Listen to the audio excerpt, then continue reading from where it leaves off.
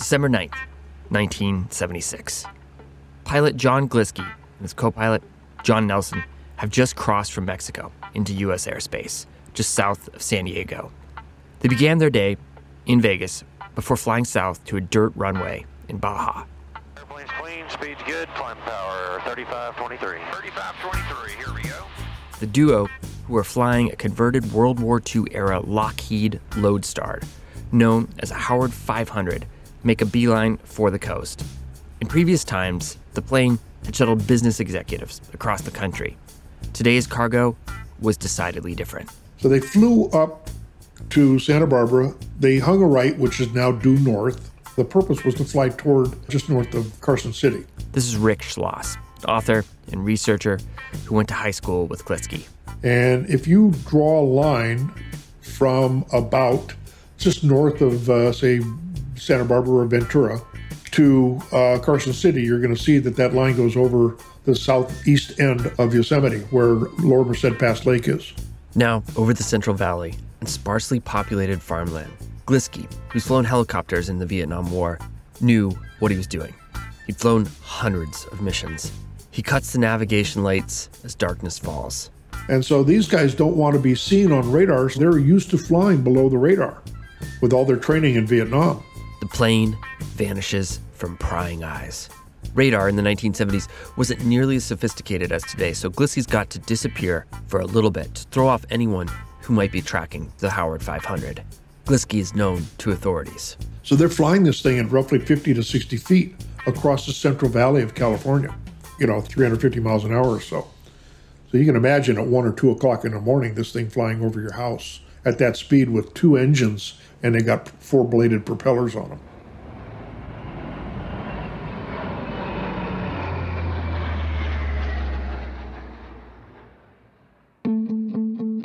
Glisky, 31 years old, and with a square jaw like John Wayne, angles the plane towards the foothills of the Sierra, up and up, climbing with the mountains.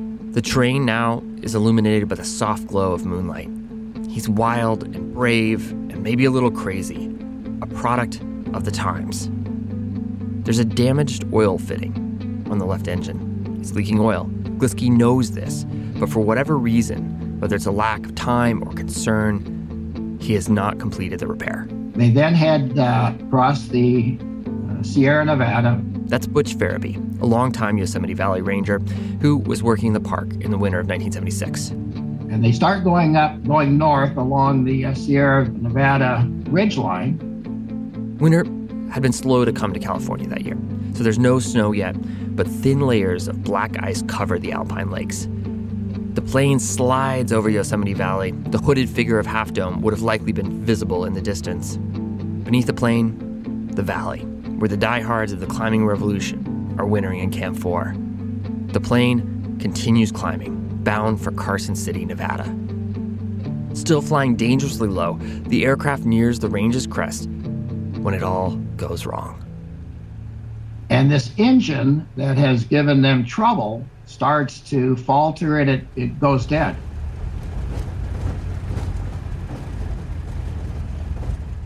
So close to the ground, there's no wiggle room.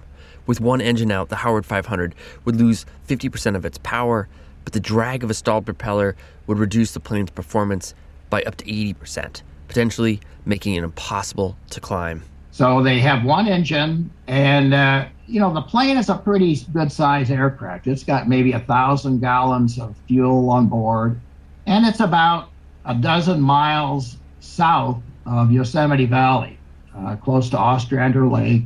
The left wing dropped a little, and that's what caught the trees. First, the plane strikes the trees, ripping one of the wings off. The aircraft travels another 1/4 of a mile in the air. Then the plane, because it didn't have lift on the left side anymore, would have corkscrewed over the body, the fuselage. But because it was so low, it only got a chance to corkscrew over one time. And as it corkscrewed, the tail, or the vertical stabilizer, was ripped off. In a catastrophic spin, the plane smashes through the top of the sparse forest, sending debris flying through the trees and talus. Now the plane is upside down, and it can't get a chance to corkscrew anymore because it's so low in altitude, it's shaving off trees. plane can't stay in the air. and it goes right into the drink.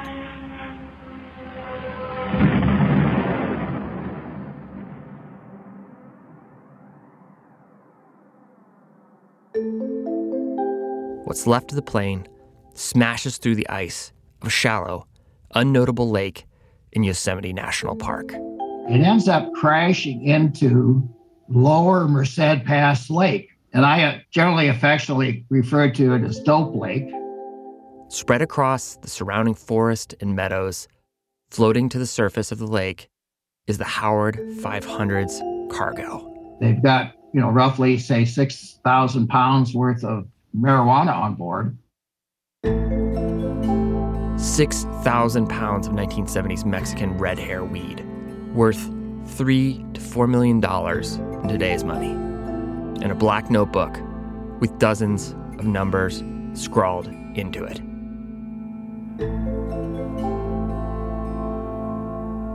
And after this crazy moment of mechanical violence, the high country goes silent again.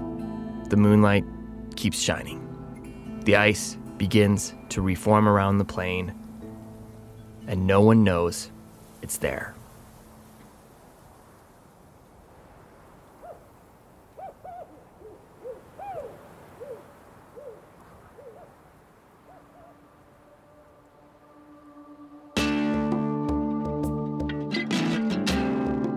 Today, we present Chapter 1 of Dope Lake, a 4-part series on one of climbing's most unbelievable true stories.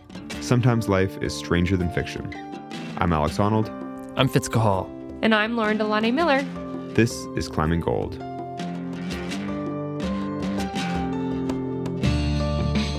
America's public enemy number one in the United States is drug abuse. It's like finding buried treasure. It was like it fell from heaven.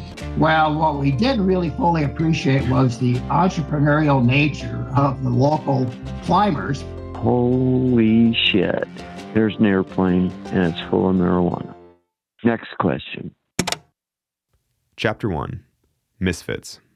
Yeah, my name's John Long. I'm from Southern California. I was born in Indio, way down past Joshua Tree, and I grew up in Upland, which is about 100 miles west of there. It's just a little bedroom community about 45 miles east of Los Angeles. And what was it like the first time you went to Yosemite, and how did it feel to see real big walls? I can't put words to that. I think the best way to introduce John Long is that he's one of the original Stone Masters, visionary climber, put up roots all over the world, but then really transitioned into a sort of a raconteur, like a storyteller of climbing. Not only is he a visionary climber, but he has really contributed to climbing knowledge, sort of the library of climbing knowledge out there. In the mid-1970s, climbing's renaissance in America was in full swing in California. In the previous decade, the 1960s, names like Royal Robbins, Chuck Pratt, and Yvon Chouinard were making their impact on El Cap, climbing unimaginable walls. The 1970s, though, a younger generation of teenagers and 20-somethings revolutionized the art of free climbing. They took wall climbing to the next level. It was about going harder and faster, teetering on the fine line between control and reckless abandon. The Stone Masters started out, with people in John Long's orbit. That's Rick Accomazzo, one of John Long's high school buddies and one of the original Stone Masters. So in the 70s, Long was part of a core group of young climbers who, are pushing the limits of climbing. Yosemite is the proving ground. They were faster, stronger, and definitely higher than the generation before. They were free climbers. John was such a charismatic character that when he did his bouldering circuit in Hidden Valley Campground in Joshua Tree, people would just follow him. There would be later on, there would be a crowd of people just watching it. First, because he was really good, but second, because it's such a charismatic, fun to be around person. And so he was just entertaining. And so I think the Stone Masters really kind of revolved around John Long. What stood out about him, in the 70s? Well, he was boisterous.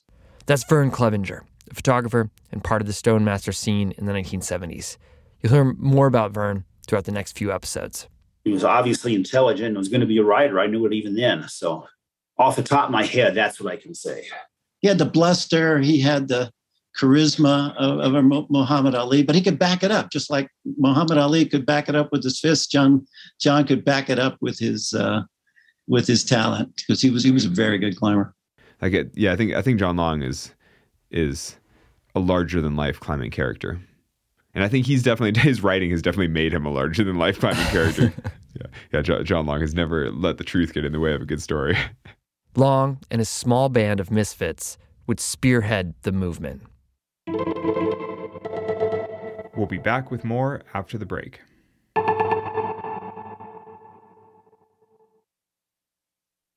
Alex, in the beginning, how did one become a Stonemaster?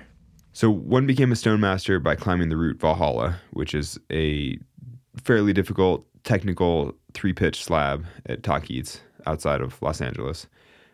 You know, by modern standards, it's not that hard, but for 1970s, it's pretty hard face climbing. As Rick remembers it, climbing Valhalla wasn't the only way to become a Stonemaster. If somebody smoked a lot of marijuana, well, he was a Stonemaster too. That guy's a real Stonemaster.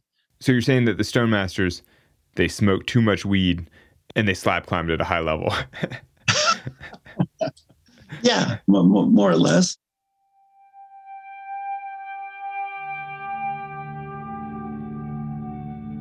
Originally, it was just a nuclear core group of about a dozen people from Southern California, which had a few things in common. One, you have to have a venue, and we had a bunch of those. We had Joshua Tree, we had Suicide, we had Big Rock, we had Tahquitz Rock. So we had places to do that, to actually practice the sport. And all of a sudden things started, it started snowballing, and it had the snowball effect. And of course, the character of all of those people in the original Stonemaster group was they were all outdoor people. They're all athletes. They all loved to go climbing, but of the extant sort of institutions that a climber could get into, Sierra Club, there wasn't much. And none of us fit in everybody was too much of a misfit to be able to fit into any of those things. So we just ended up just sort of in a very disorganized way, just sort of inaugurated our own deal. And that's what the Stonemasters were. Yeah, people were drawn into the idea of Stonemasters, not just the simple group itself.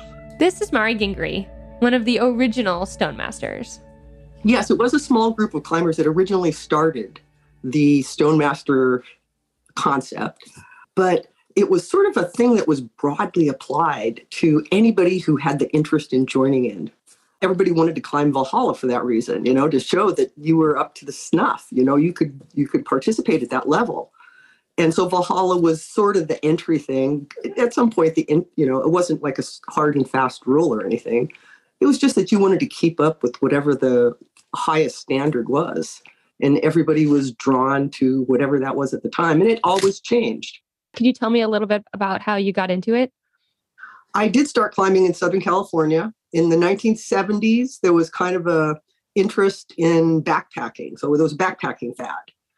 And so a lot of people were interested in the outdoors because of that. And climbing, mountaineering was just kind of the pinnacle of backpacking. It's like instead of walking around meadows, you're going for the peaks and things. And rock climbing was just starting to kind of become visible through people like Robbins and Chenard and Harding and their carryings on in Yosemite. So Yosemite was obviously the center of focus of rock climbing at the world in that time. See, I started as a boulderer at Indian Rock.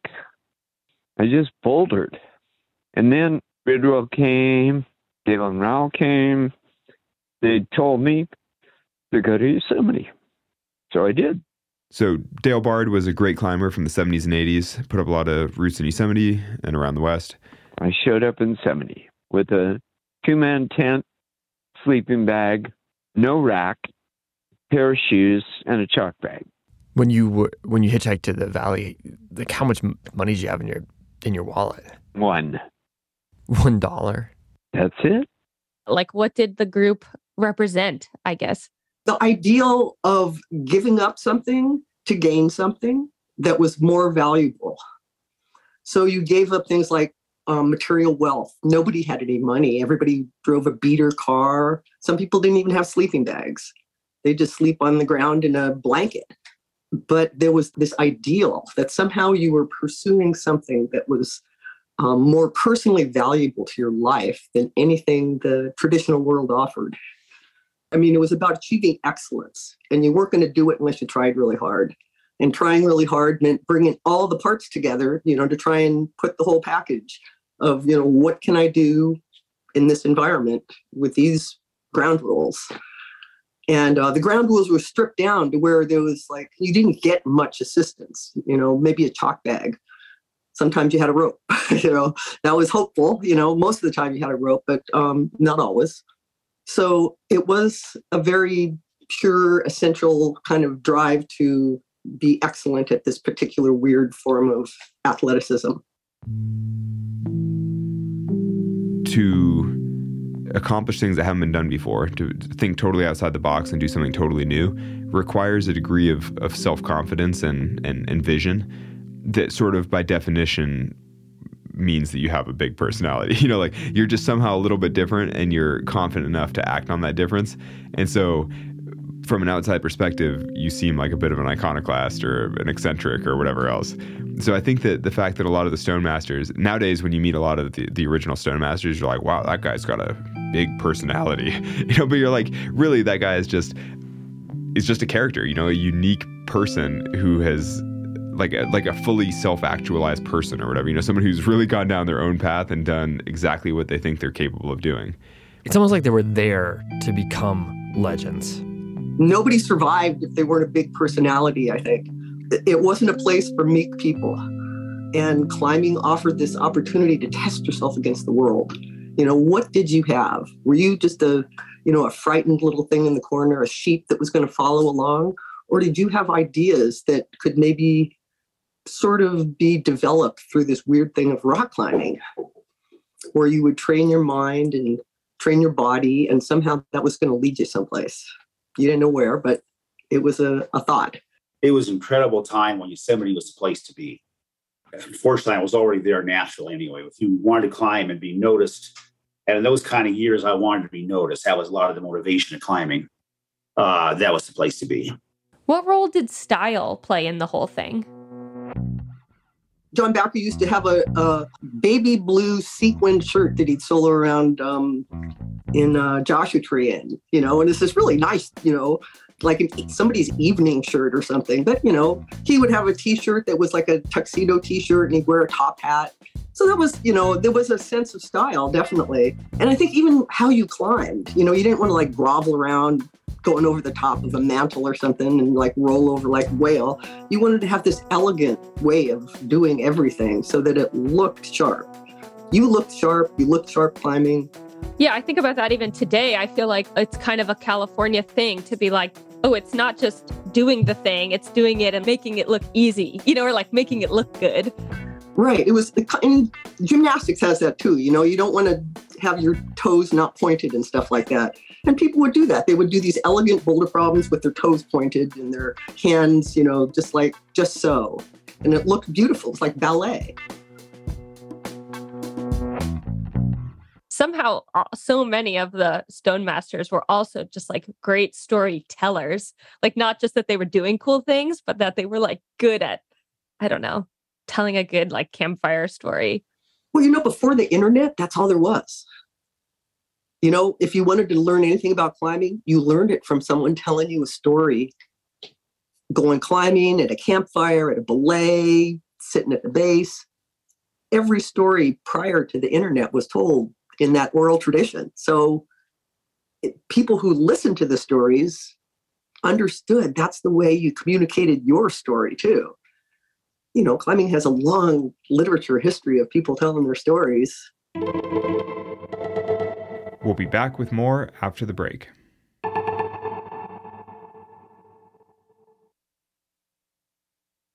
As we were saying here, let's just start at the beginning. You want to give us your name and your title and where you live? Just a quick intro.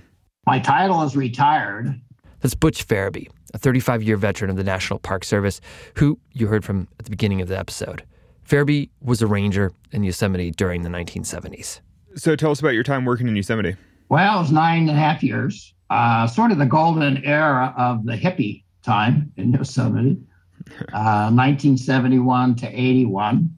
I was a field ranger, and then over that 9 years, I sort of worked my way up a little bit. But most of that time was in Yosemite Valley. And in those days, the rangers did a little bit of everything. For Butch, a little bit of everything meant assisting with structural wildland firefighters one day, maybe a little bit of search and rescue the other day. And this, of course, was interspersed with a good dose of law enforcement. It didn't take long for Ferebee to become acquainted with the climbers of Camp 4. Camp 4 was the center for climbing. This is Tim Setnica, another National Park Service ranger who first arrived at Yosemite in 1970 and went on to become the director of search and rescue. At that time, it was like if you could get a tent or sleeping bag in a campground, you could stay there. And there was 7-day camping limits that were imposed for years. No way of enforcing them. No way of forcing 6 people per campsite. And in the beginning, the rangers were told to kind of keep a lookout for the dirtbag climbers that occupied Camp 4. But as they went through it, they understood there was something bigger there going on than just a bunch of hippies getting stoned. On one of his first days, Tim's coworker told him something. Thompson said, you see that short guy over there? I said, yeah. He says, that's Yvon Chouinard. He says, he occasionally sells equipment out of the back of his car. He's cool. We have better things to do than worry about, him selling his gear. I said, got it. Okay. The late 60s and early 70s were the height of the hippie and drug culture in the United States. And most of the climbers, whether they did drugs or not, looked like hippies, at least in the rangers' eyes. And that could cause problems. It was easy to confuse, they all looked the same, so we treated them all the same. And that was a big mistake. Our national parks have always been this reflection of the greater American cultural landscape. And in the 1960s and early 70s, Yosemite was experiencing the same cultural tensions that were existing everywhere, really. There were a bunch of long-haired people that didn't have an interest in following the same sets of rules that the older generation did. And for a bit, they kind of worked through it all. But as visitation crept up, of course, there's also sort of this back to the land movement. There's sort of people getting out in nature. As that all sort of built up by the end of the 1960s, change was on the horizon. It was a massive influx of just young folks,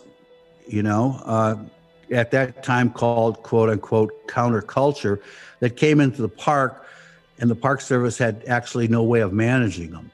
The 70s is the tail end of the 60s, and all of that culture of the 60s, it didn't just disappear in 1969. It drifted for many, many years and before it finally vaporized someplace in the 70s. And back then, that was the war on drugs. That was Nixon's war on drugs. America's public enemy number one in the United States is drug abuse. In order to fight and defeat this enemy, it is necessary to wage a new all-out offensive. Alex, do you remember all the say no to drugs ads as a kid? Yeah, no, I remember the Dare commercials and this is your brain on drugs. And yeah, so those were all part of this war on drugs that President Nixon launched. Politically, he was a pretty vindictive person, and he had always been at odds with the anti-war movement, the hippies, right, and the civil rights movement, the African-American community. And so in 1970, he starts this war on drugs. And so they criminalized the drugs of choice, marijuana and cocaine, and tried to put them in jail. That's established. Haldeman, who was one of the assistants to Nixon, admitted that years after the fact, that the reason for the war on drugs that Nixon really prosecuted in a big way was to put their political enemies in jail. I wouldn't say it was a central part of the culture, but it was unavoidable because California at that period of time was permeated in what was a subculture at one time that was coming into the mainstream. So it just washed over the whole culture of California in an unavoidable way. Marijuana was now a part of the Schedule I controlled substances in the eyes of the federal government. And Yosemite, as a park, was under federal jurisdiction. On busy periods, there were intermittent roadblocks that targeted quote-unquote alternative user groups. The tension came to a head in the Stoneman Meadow riot, which we'll get into in part 2. The Stone Masters definitely fit the profile of alternative user group. Basically, nowadays it's all pretty amicable, and like Stone Rangers climb, everybody's on pretty friendly terms. It's all pretty nice.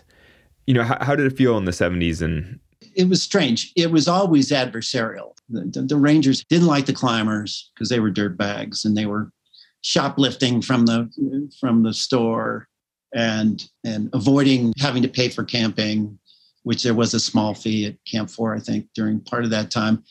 Well, there was always the underlying problem was always the camping limits.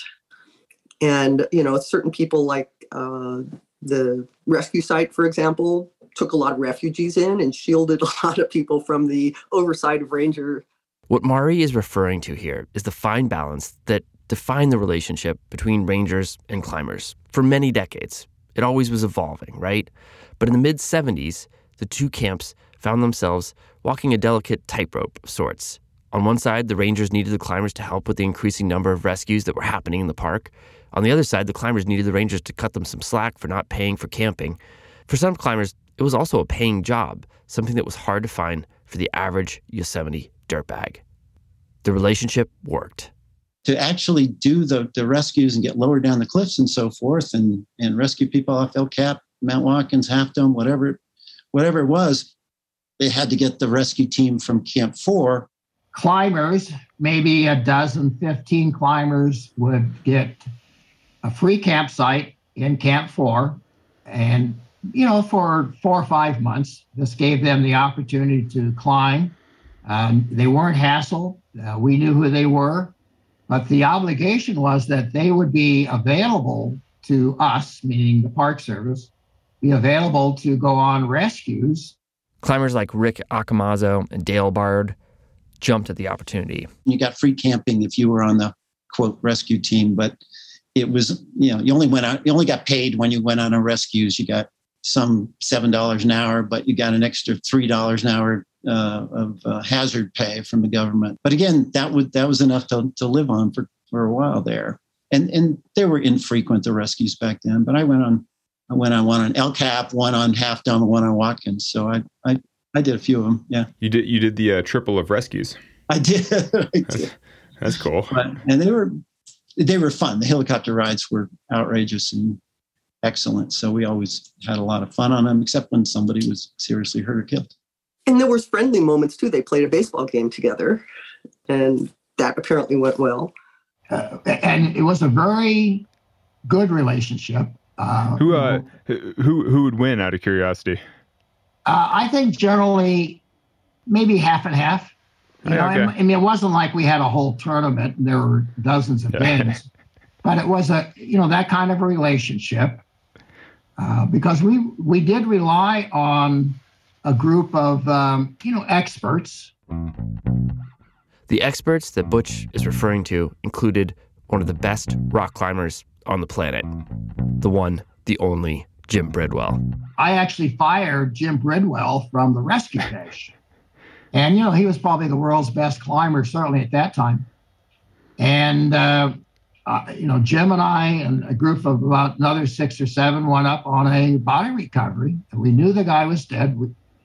He fell to the bottom of this little one pitch climb up on Middle Cathedral, I think. But Jim ends up doing a 5-7 climb, totally unroped, and you could probably relate to this, Alex. Totally unroped, does one pitch. But the thing was, this was a body recovery. There was no reason to do that kind of climb. He was perfectly capable of doing it. It just was that it was unnecessary. So I fired him from the rescue cache, or from the rescue site. And then about, week, 10 days, 2 weeks later, I sort of go to him of hat in hand, if you will. And, Jim, we need your help, on El Cap. So it was a pretty good relationship. I mean, as you say, there were some ups and downs, but basically, Rick Accomazzo was a good guy. Lots of good climbers in those days and nice guys. That's a kind of a point of pride that you got to fire and rehire Jim Bridwell. That's awesome. Yeah, it's my only claim to fame. As the winter of 1976 turned a page to the spring of 1977, the relationship between the Rangers and the climbers, it was pretty good, mostly civil. Occasionally, a climber would screw up, get arrested. Yeah, they arrested me, but there were no bad vibes. It was just, wrong place, right time. But there was also a slight tension, right? There was always an underlying tension that they could always stop the fun. The Park Service was the landlord, employer, sometimes overbearing parent, rolled into one. In Camp 4, everybody loved climbing, and everyone was broke because they loved climbing. That was the way. Camp 4 would swell in size in the season. In the winter, the population would drain until all that was left was the most committed climbers. And winter in Yosemite is very grim. I mean, that's the reason that I've never spent a whole winter, because there's a reason that the people started to call it the ditch. Because the thing that I think that the casual climber doesn't appreciate is that as the sun gets lower in the sky in the winter, it no longer crests the rim of the valley. So big swaths of Yosemite Valley just don't get sun at all in the winter. And so it means that if they get wet, it rains or it snows, big chunks of Yosemite Valley are just wet and cold for the whole rest of the winter. Like, they're not going to see sunshine again until April. And the other thing with Yosemite Valley in the winter is that when you think that cold settles into the bottom of a valley, like a bowl, the heat rises, so the cold settles. And so when you're on the valley floor, it is incredibly cold in the winter. And if you even make it a couple hundred feet uphill, like say to the base of El Cap or the base of some of the walls, it can be lovely in the sun. But when you're camping on the valley floor, it gets really cold and really grim.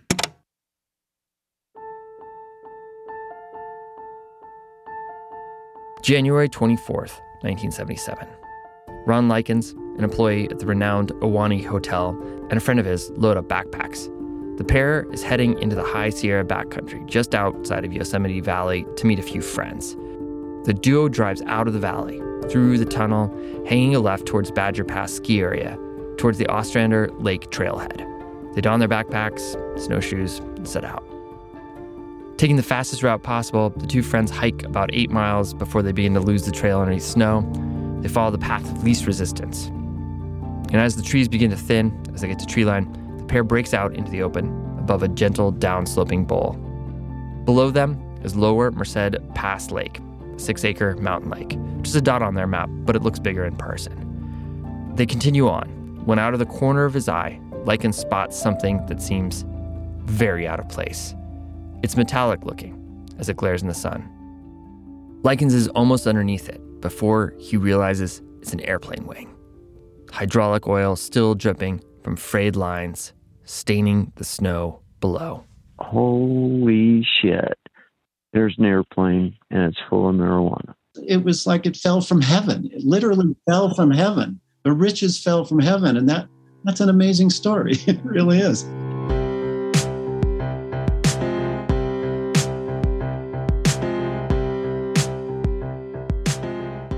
We will be back next week with Chapter 2 of Dope Lake.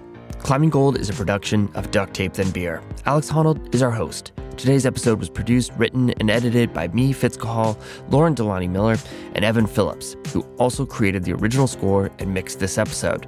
Additional music by Brendan O'Connell, David Swenson, One Links, and Joey Cantor, courtesy of Track Club. Shout out to Ryan Deegan for advising us on aviation elements for this chapter. Social media support from Jake Wheeler.